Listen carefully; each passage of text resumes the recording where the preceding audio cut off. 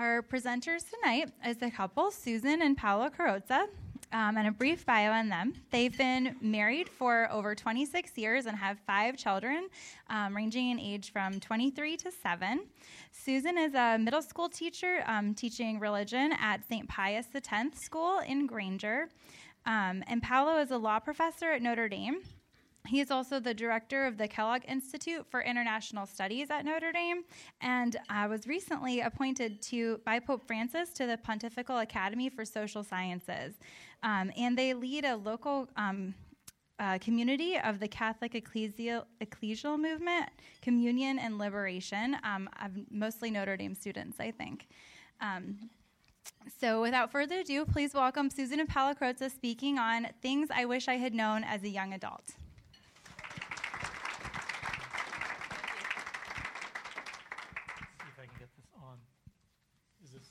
Actually on. Can you hear me? No? Yes, there we go. Now it is. Okay, so I got some notes out here. So we have here, I'll put these down here. Okay, so we have a little list for you that we prepared of top 10 things that we wish we had known when we were young adults. And so I'll do 5 of them, and Susan will do 5 of them, and we'll alternate, and then there'll be some time for questions and stuff afterwards. So I prepared these handy little signs for you so you know where we are.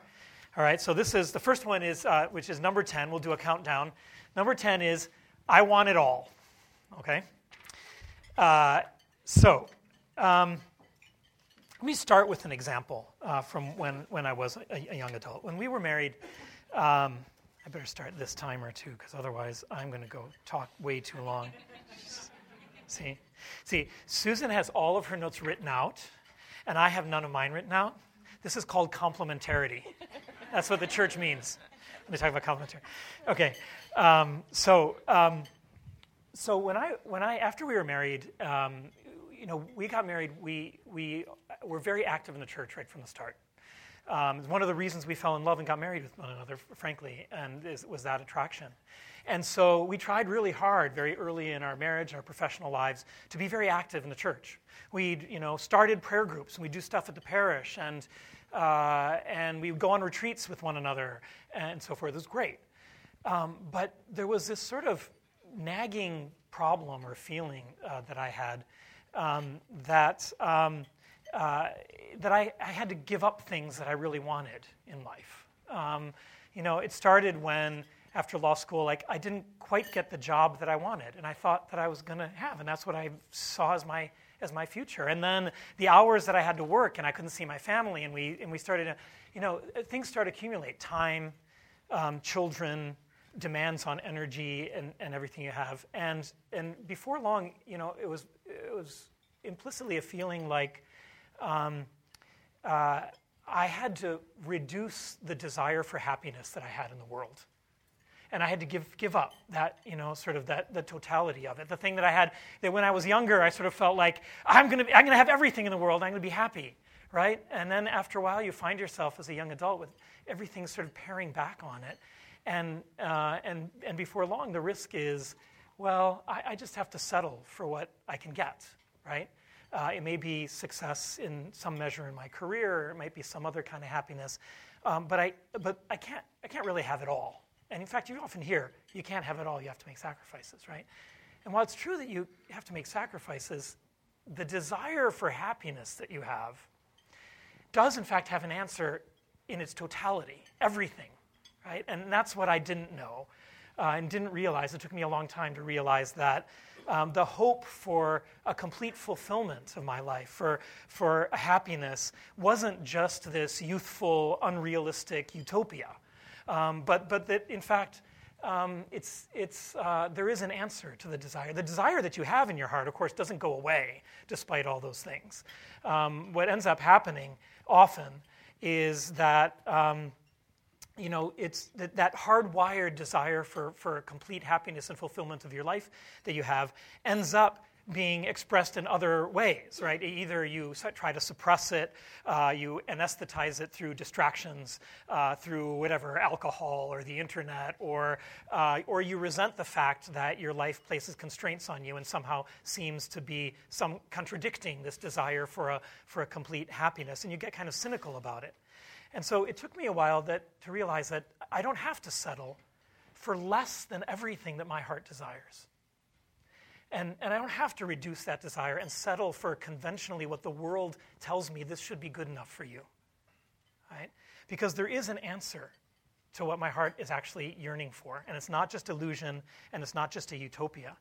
And without keeping that desire alive, in fact, and feeding it and being aware of it, in fact, you can't really encounter Christ and live with Christ. Because what he presents himself to us as is the answer to that fundamental desire of our human hearts. And so if you don't live it, if you don't accept it, embrace it, nurture it, if you settle for less than everything that your heart really yearns for, you won't be open to everything that Christ has to offer to you. So that's number 10. You want me to read all these? Sure. All right, number 9. I won't read them. I'll just hold it up. All right, well, I told my 7th graders that I was going to be with you tonight, and I asked them all to pray over me today, that I would not be nervous. But then I told them I would hope that I would see them on Thursday if I just didn't die of nervousness up here. So hopefully their prayers are going to carry me through. So my first one is you first, please. And it's about finding good role models to imitate. I didn't think about choosing role models to follow, except when I was seeking confirmation back in high school.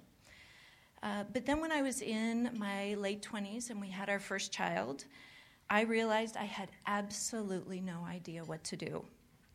At that time, parenting books were being pushed as the way to figure out how to raise your children just right. Some of these were by expert child psychologists. Some of them were by physicians. There were some dueling books by supermoms. And instead of feeling pressured to do research comprehensively and discover who has best practices for raising kids, I looked around me and I asked, who was a loving, thoughtful mother? Who could be patient in the most trying of situations? Better yet, who was raising kids I enjoyed being with? And so I set my sights on my sister-in-law, Paolo's sister, and I watched her. And I hung out with her, and I talked with her, and I asked her advice. And she was always a few steps ahead of me, so when something new came up for me, she had usually given it thought or had experience with it. So learning this way, as opposed to in a book, it takes time. But it's also been very fruitful. I've learned to recognize virtue and wisdom in another person. I've developed a deep and abiding sisterhood with my sister-in-law, and I've shared my life with her in such a way that she knows me and I really know her. So with this experience, I learned an important lesson. I can look for role models in my life. And that's the point I want to make for you, because at least half of you are not going to be wondering how to be a good mother, right? The male half of you. So I look around and I think, who has a good work-life balance? I haven't found that person yet, but I'm looking.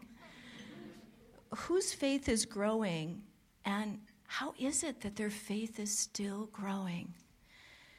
Whose faith is expressed well in stewardship? Do I know someone who tithes? How are they doing that? Who can look at other people with eyes of love, always seeing their positives, even if they know their negatives? There I found Father Bill Schooler. So if you know him, you know what I'm talking about. So these are some of the things I'm trying to learn now from good role models. So I would ask you, who could you learn from who's around you? Okay. All right. Number 8. Susan, don't look at the sign, please.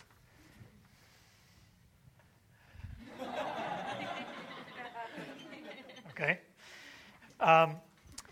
Now, let me just clarify right away what I mean by that, because it is not the case that I wish I knew that, that I would regret 26 years of marriage. No, that's not it.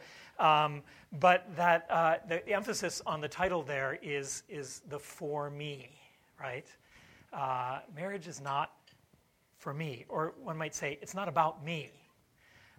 It's about her. And I want to use this as something that I wish I had known really about intimate relationships more generally, not just our marriage, but that primarily, but really the close friendships I have, the relationship I have to my children, all those relationships of love, we go into them, necessarily in some ways seeking self-affirmation, seeking completeness of ourselves, looking for the things that correspond to us, that make us happy, that please us, right? Looking for what satisfies me. What do you do when you're looking for a spouse, you're choosing a spouse? You want someone who satisfies you, right?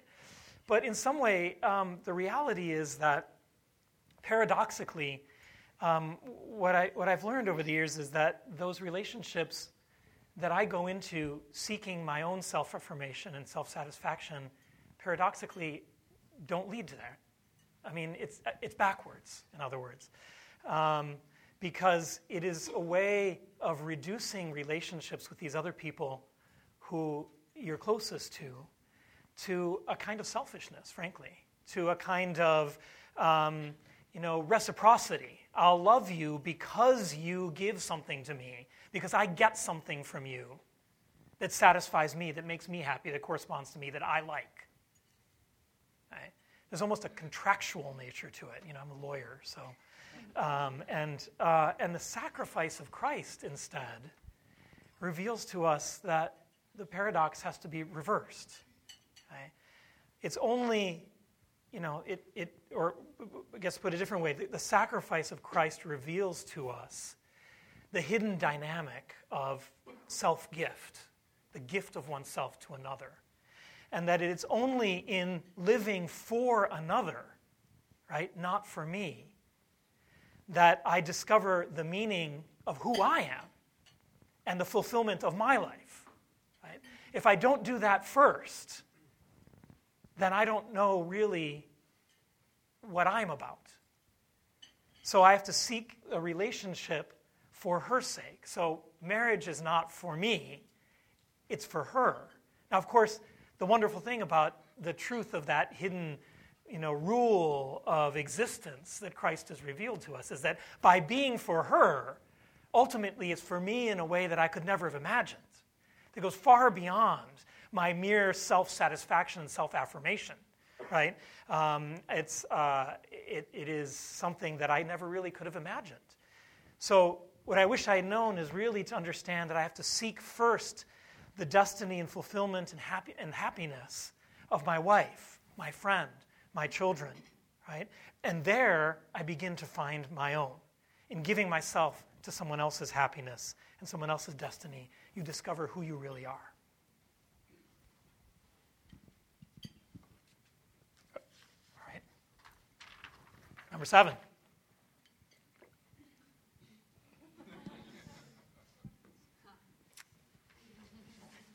All right.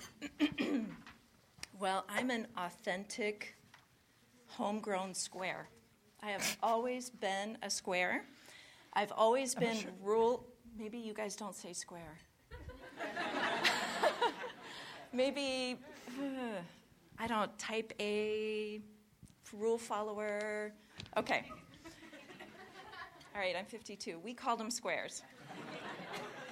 I've always had a strong sense of what was morally right and what's morally wrong. I've also always been immersed in the life of the church and have sought to understand all her doctrines.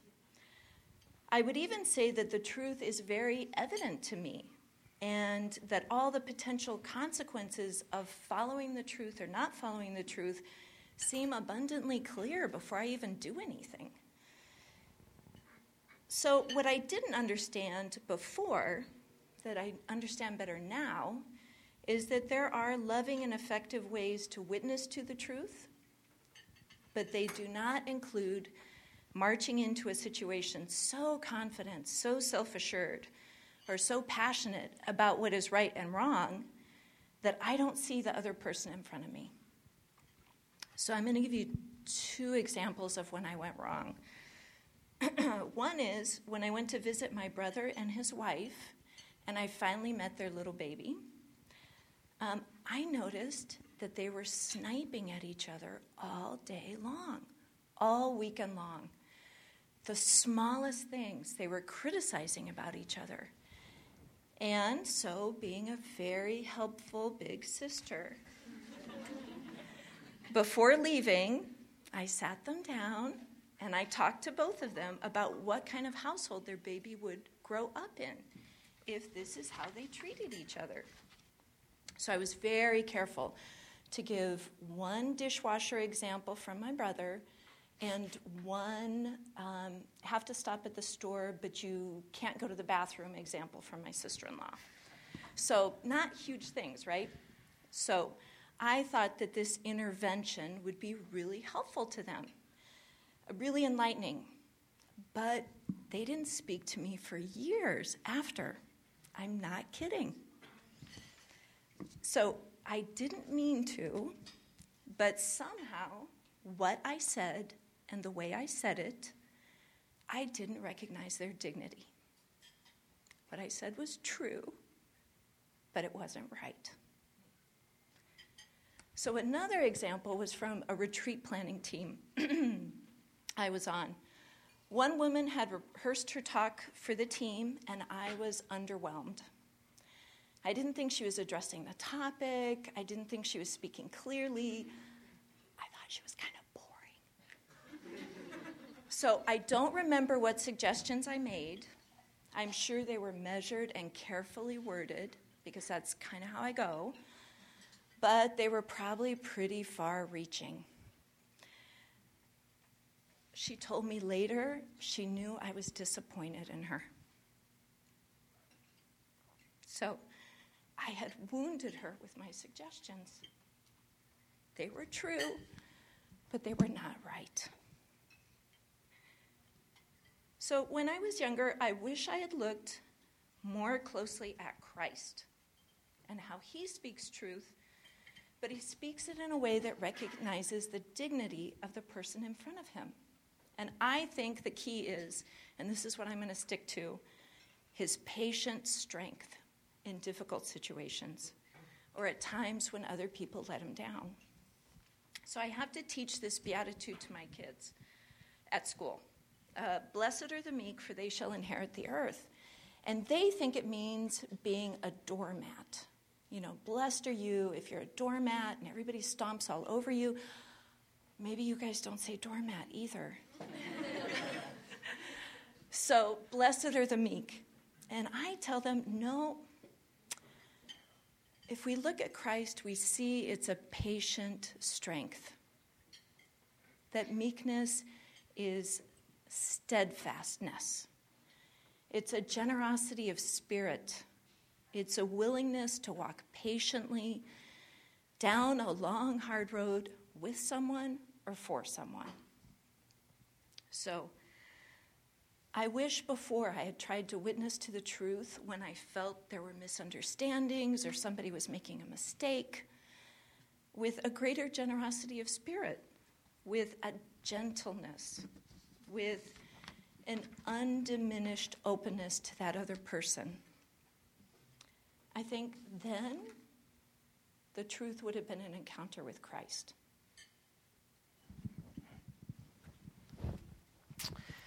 Okay, number 6. This is a little bit, do I need to read it because it's kind of hard to see in the back? Can you read it? Yes. Okay, number 6, the attractiveness of morality is what I've called it. So, probably like a lot of you, maybe not, I don't know, See, I wasn't such a square.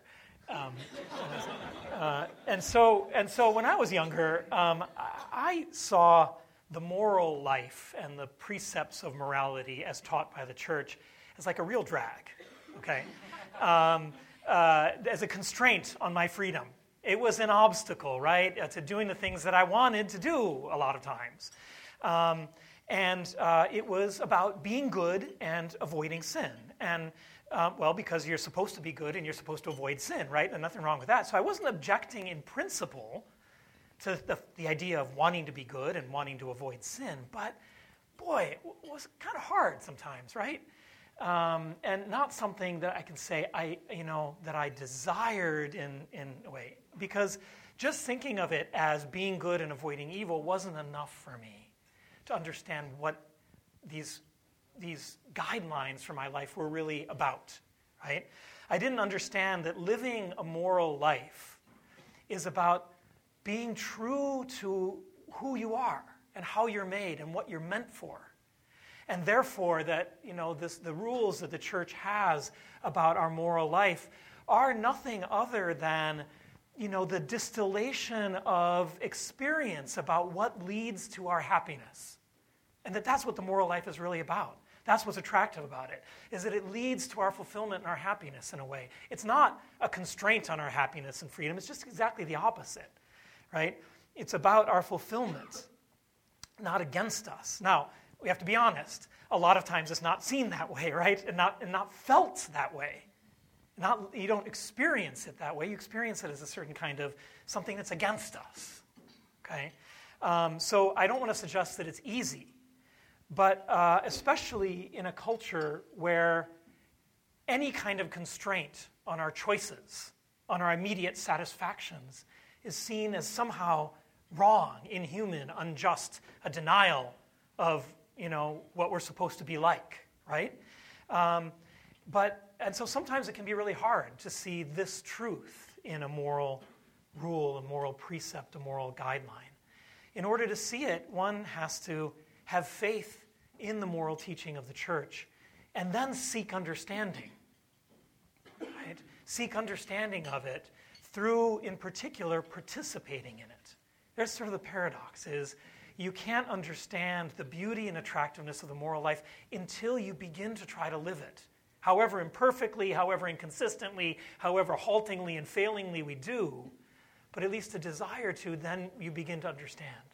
I'll give you a very salient example, maybe too personal, but it's just the reality of how I learned this, and that is through our trying to come to terms with the church's teaching on contraception in our marriage, and it was hard. Like I didn't deny the truth of what the church is teaching. Okay, I could affirm it at an intellectual level. But living it as an attractive thing that was enhancing my freedom and satisfaction and happiness, that was tough, But it was only in time, begging for an understanding, facing it with faith, sharing it, and living it, that I can say, boy, I wish I knew from the beginning how fulfilling that was actually for our happiness. How much it led to, enhance the kind of relationship that we have, the capacity to be open and loving and patient and understanding with one another and completely giving of each other to the other, right? So it's only in time that the attractiveness of what at first seemed to be a kind of negative constraint that I had to put up with just to avoid sin, right? Became something that was really quite beautiful and attractive, and now I wouldn't want any other way.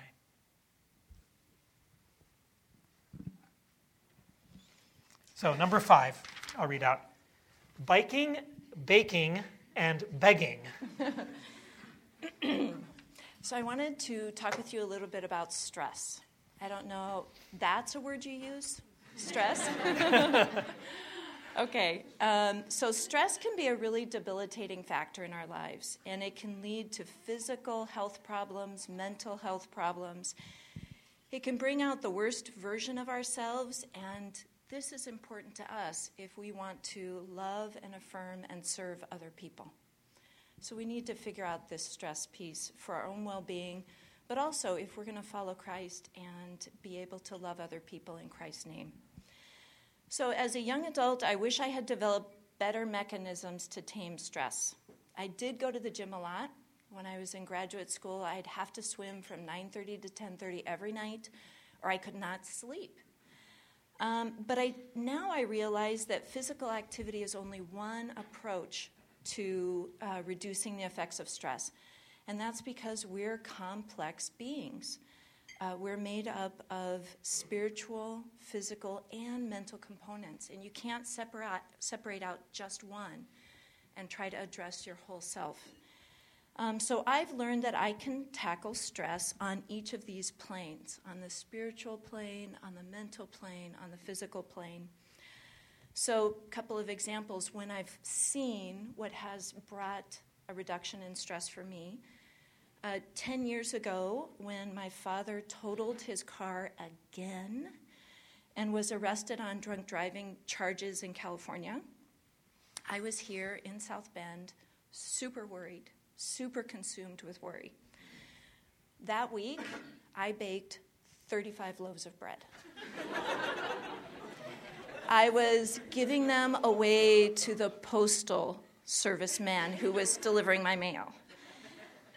So the kneading of the dough, the baking of the bread and how it smelled, the golden crusts, seeing all those beautiful loaves line up on the counter,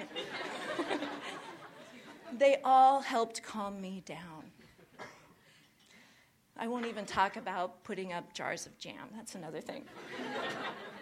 So 8 years ago, when I realized I was pregnant again at age 44, so the whole NFP thing works really well, but when you hit 40, read the manual again. There are a few chapters you probably didn't read the first time you need to. So I hopped on my bike, and I headed into southern Michigan for a long ride all by myself. I had decided the only way I could deal with this is really true. Well, no, this is a podcast. I'm not saying it. No. I thought I would give up our daughter for adoption. She did say that, I can guarantee. Paula was out of town, and I'm like, how is this ever going to work? So I got on my bike, and I rode my bike, and I rode my bike, and I rode my bike. And the horizon and the fields and the quiet and the trees, they all helped calm me down. So when things get really crazy, then the only relief I find is going to exposition or going to daily mass.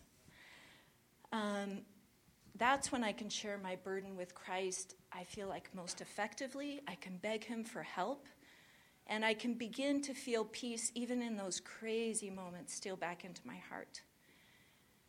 So I wish I had known when I was your age that I am not just a bodily being, and so when I feel consumed with stress, not just try to beat it down at the gym, but that I can also approach it these other ways that I find helpful. And I also wish I had thought of when I was your age that it's so good to see a counselor if things are really stressful. That's kind of like going to somebody at the pro shop to work on your golf swing. Why not go to a professional about emotions when that's tough? Or go to see a priest for spiritual direction and the grace that he can also offer. So stress can make it difficult to live in Christ's peace and to share his love with others. So I think we need to take it seriously. Okay. All right. Number 4.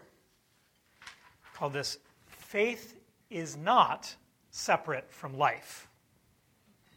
Okay.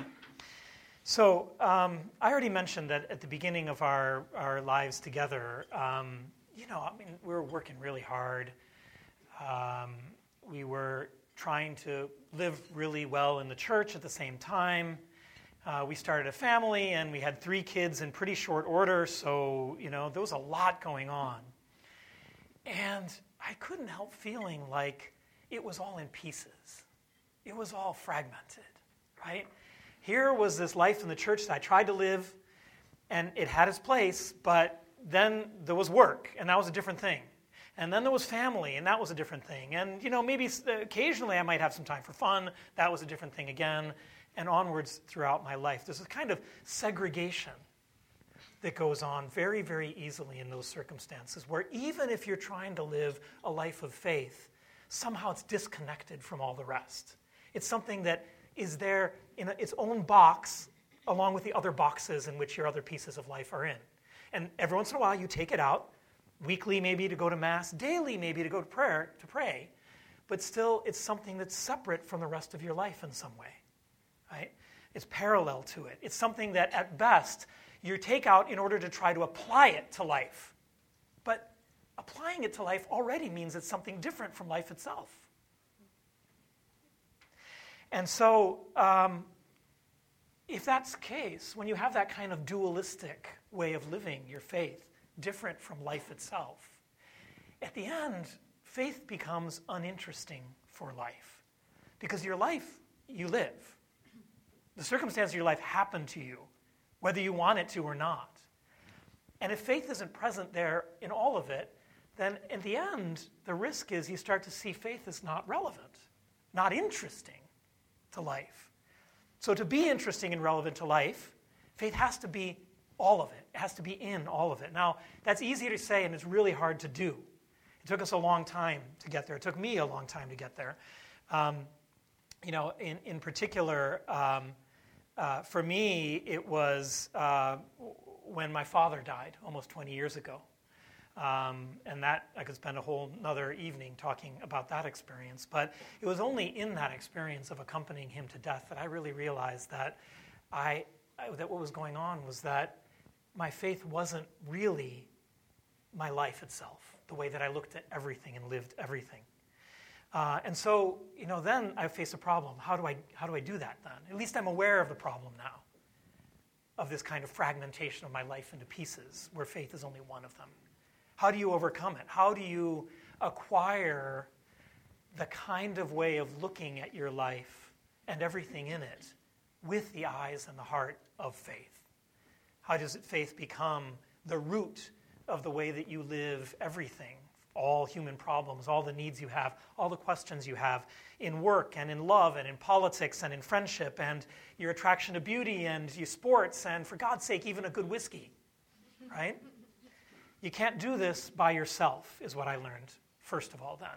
As much as even when I realized the situation I was in, I couldn't give it to myself.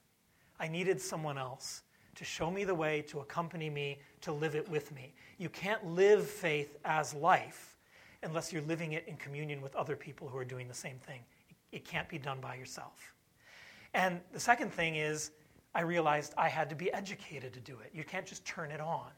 You grow in this. You grow in it in particular by allowing the church, our mother in this, to educate your heart and your mind to look at the world, to look at every aspect of your life with the eyes and the heart of faith, through prayer, through silence, through sacramental life, through study and the life of the mind, through service to others, through living how the church calls us to live. And eventually you'll see, as you're living with others, that faith really becomes the root of all of life. And then, best of all, it's super interesting because it's relevant to everything that you're doing.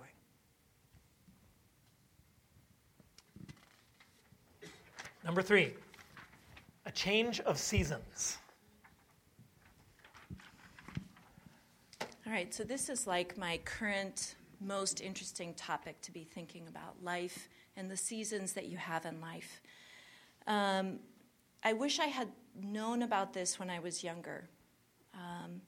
Maybe I didn't realize how long life is then. I have a better sense of that now. But I realized that there are a lot of different seasons in life. And so I'd like to talk to you about 2 of them, professional and also in terms of relationships. But I think you could probably discover different aspects of it as well.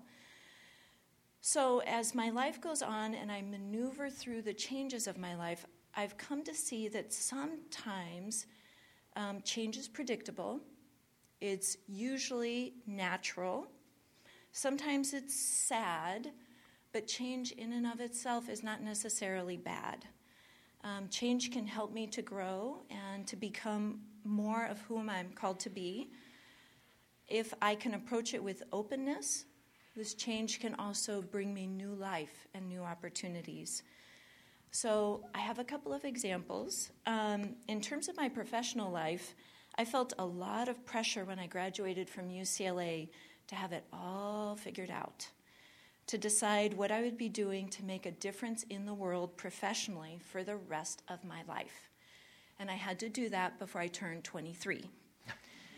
So should I follow my love for theology and catechesis, or should I pursue social justice and use my fluent Spanish? That's kind of where I was.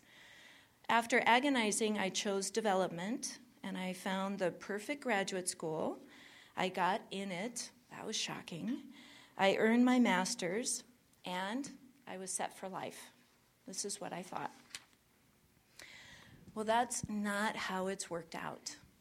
Looking back, I would say I've probably had so far 3 distinct different careers. The first one was in microenterprise finance in Santiago, Chile, and I worked for a Chilean nonprofit organization, had all kinds of amazing experiences. I loved it. I was so happy. The second one was being a full-time mom. We came back from Chile when our money ran out. I had a great job. I was getting paid a great Chilean job, but he had a really big law school debt. And so we came back, and I became a full-time mom. And that job lasted 16 years and had many beautiful moments and a lot of satisfaction.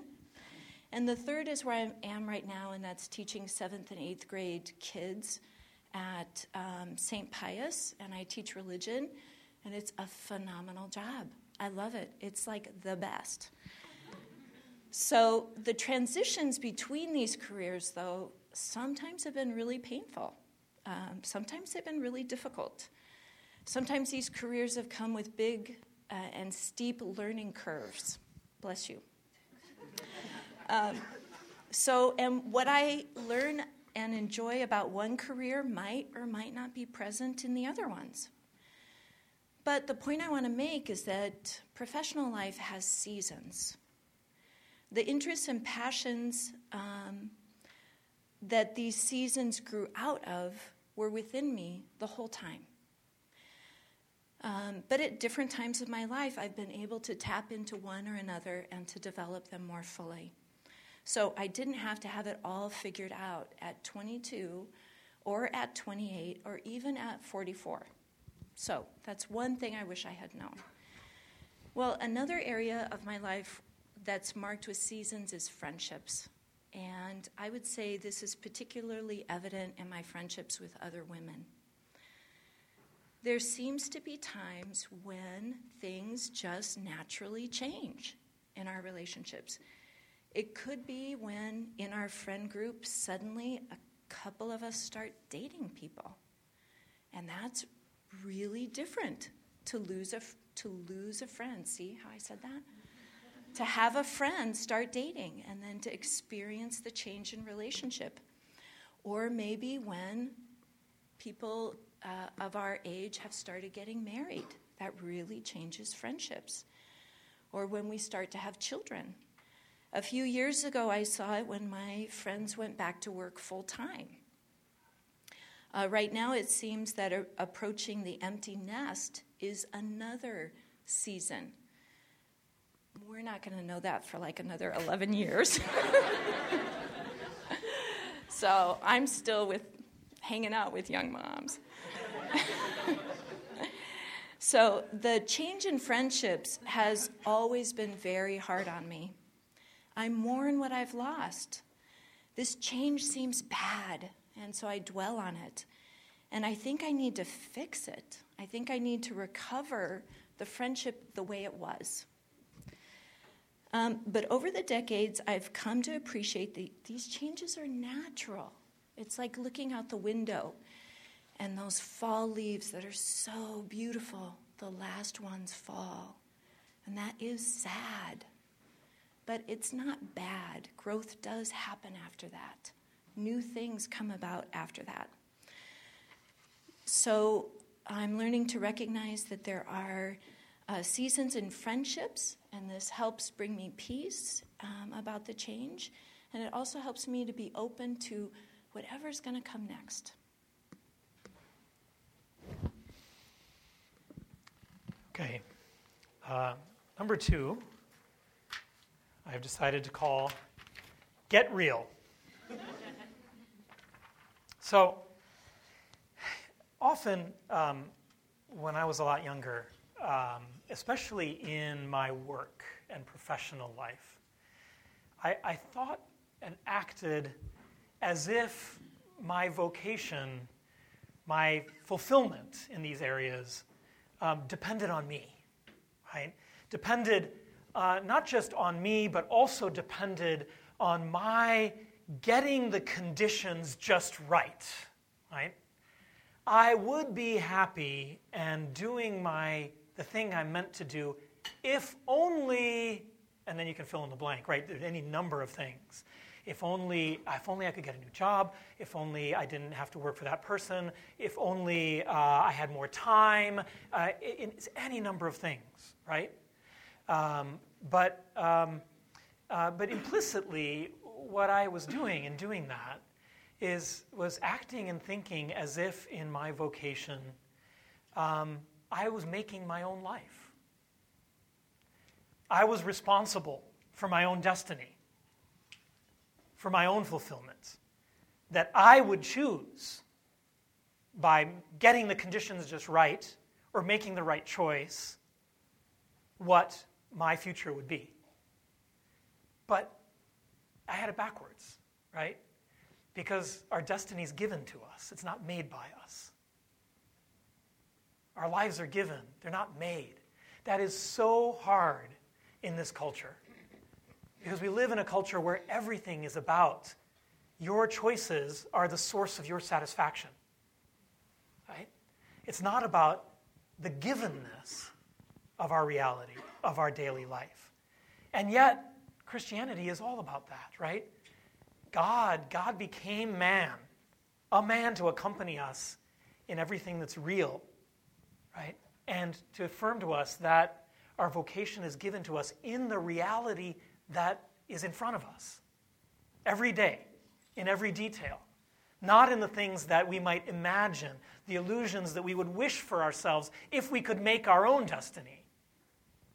But in fact, our happiness lies just in living the real, living what's in front of us, not in some hypothetical construct. And what I found as I began to realize that is that, living reality is actually deeply satisfying. It doesn't betray you. It's faithful because in it is the one who is the answer to what your vocation is and the guide to what your destiny is, right? It's there. It's in these details of our lives and the reality that we face when we have choices to make about our future and so forth, that God meets us, bends over us, comes to us in our limits even more than in our successes. So the most significant thing to say in front of reality is not, I wish it were something different, because then I would be happy, but merely just say yes. Just say yes.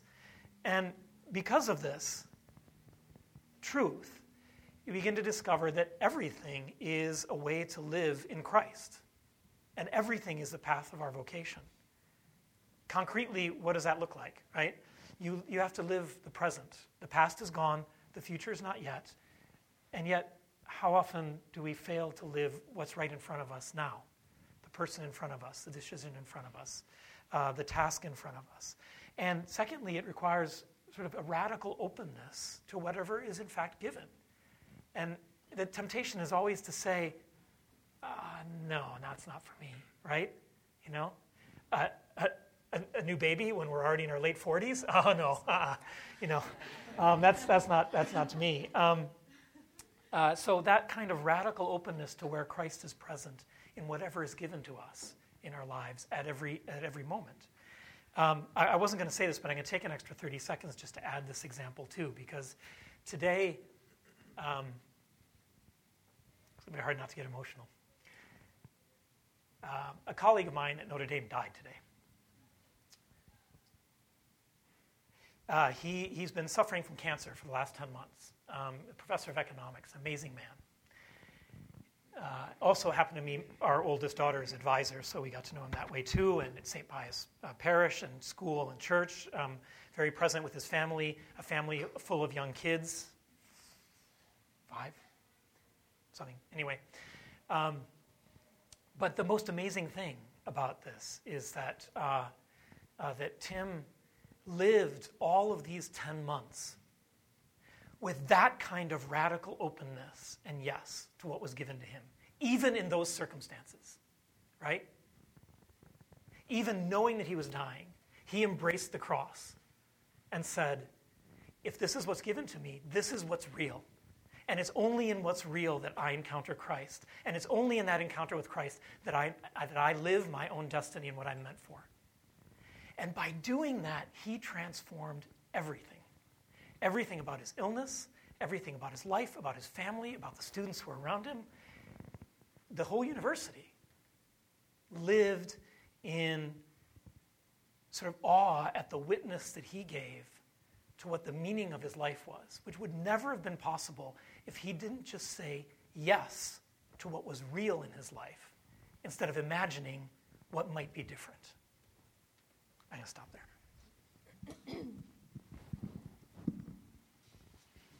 We'll cut him some slack.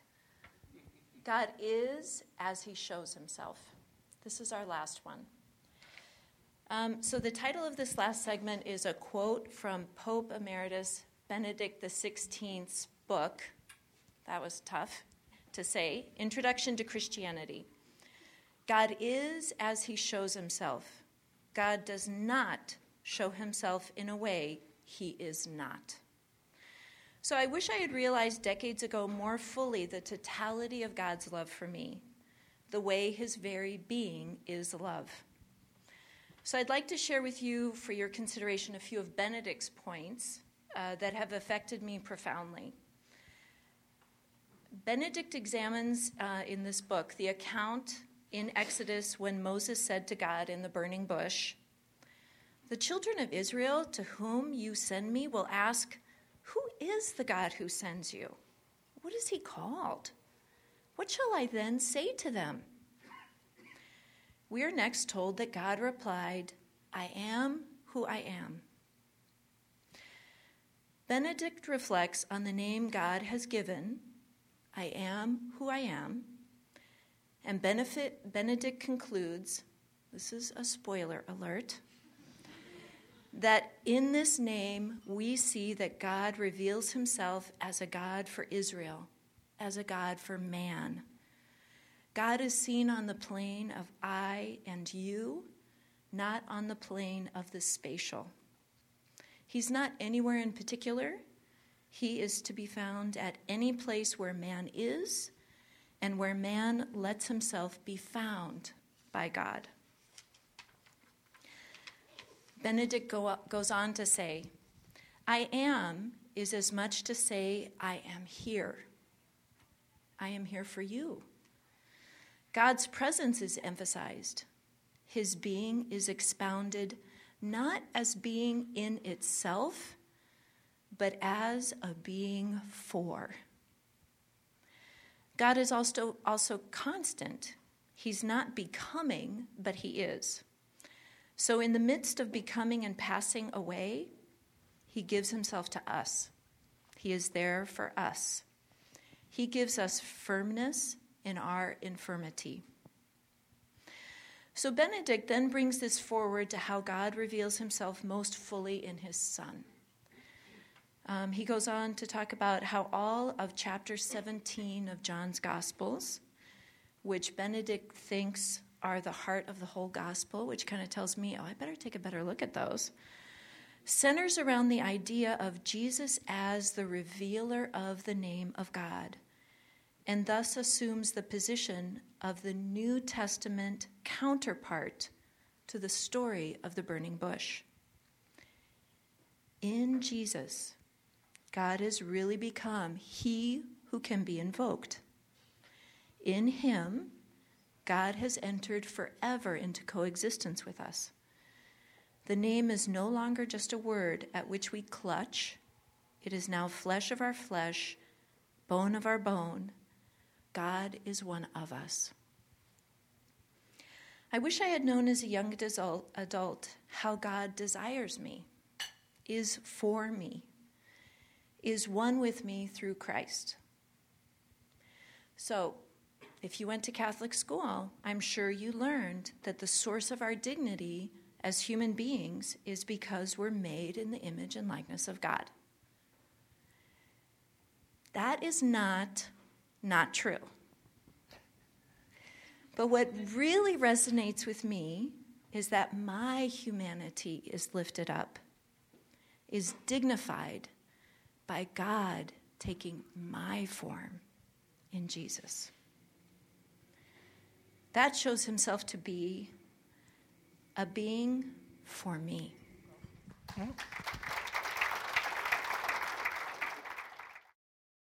Okay, first of all, that was an amazing talk, so thank you guys for coming out here. So we're going to all clap for you.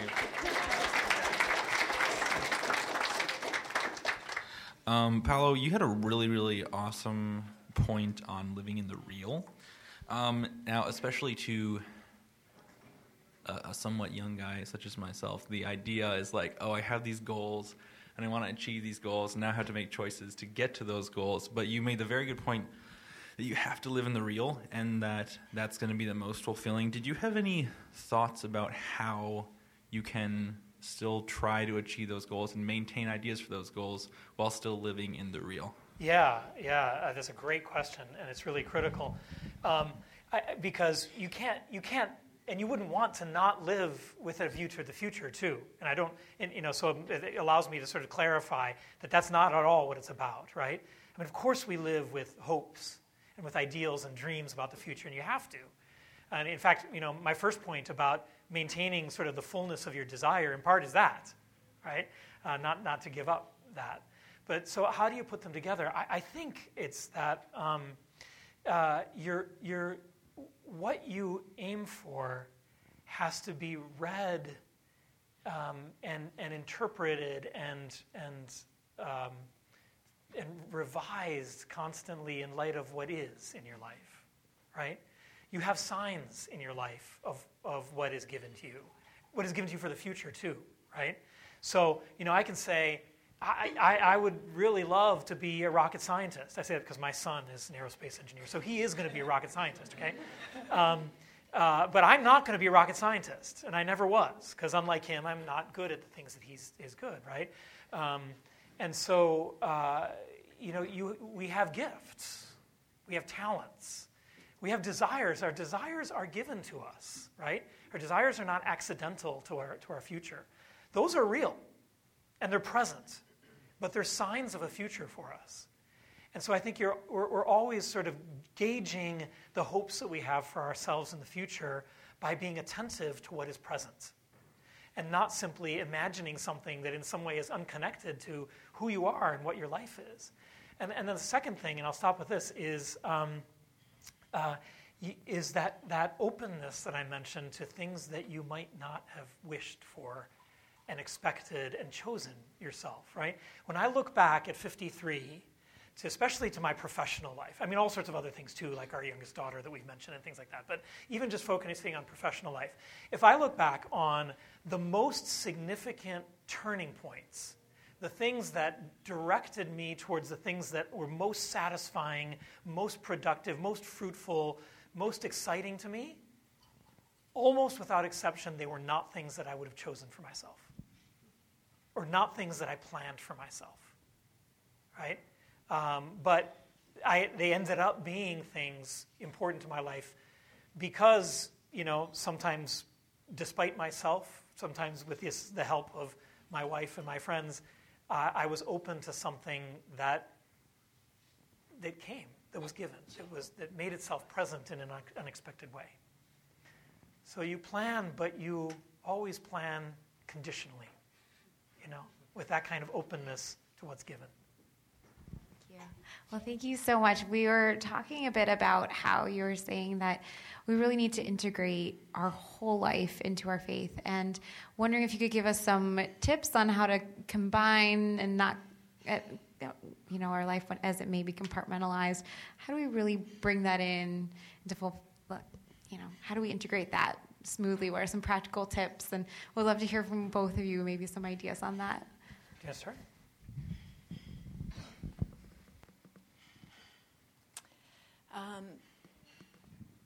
So I think a really important part, along with what Paolo was saying about being open to what is put in front of you. I guess what I would say is to, for me, it's been important to stay away from a sense of formula, a sense of, I'm really living my faith if I go to daily mass, or I'm really living my faith if I do these rosaries, or this sense of being like, your faith life is an elliptical, and you're looking for those stats, and you're looking for the program over thing so you could get off.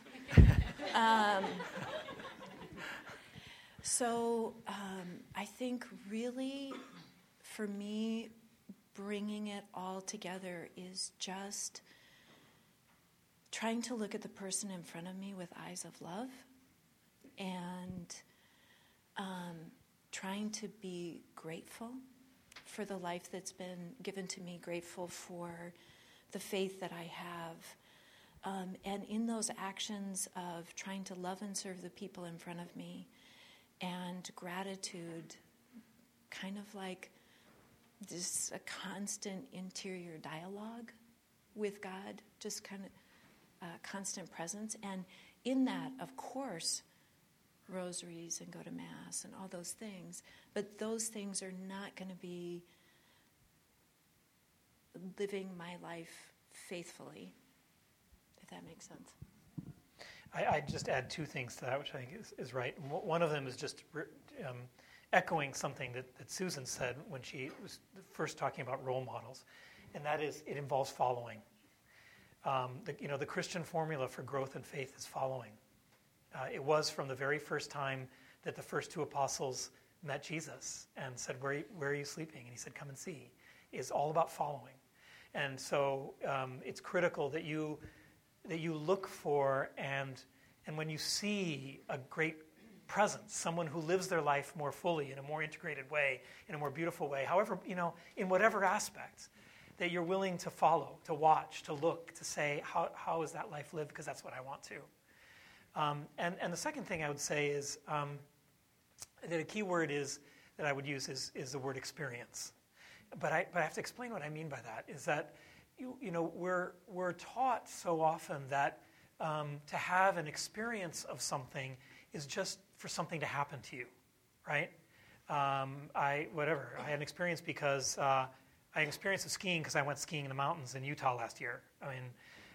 But the real meaning of experience from a Christian point of view is to understand the meaning of things, not just for it to happen, but to judge what is it about, what does it mean, and that takes a lot of practice, and that's something that you do with others. You say, what is this? Whether it's what's happening in the political sphere or what's happening in your family life, what's happening in the workplace and so forth, to try to judge it, the meaning of it. And that involves getting together with people, discussing, reflecting, because the more that you can do that, the more what happens to you doesn't just become a set of random events.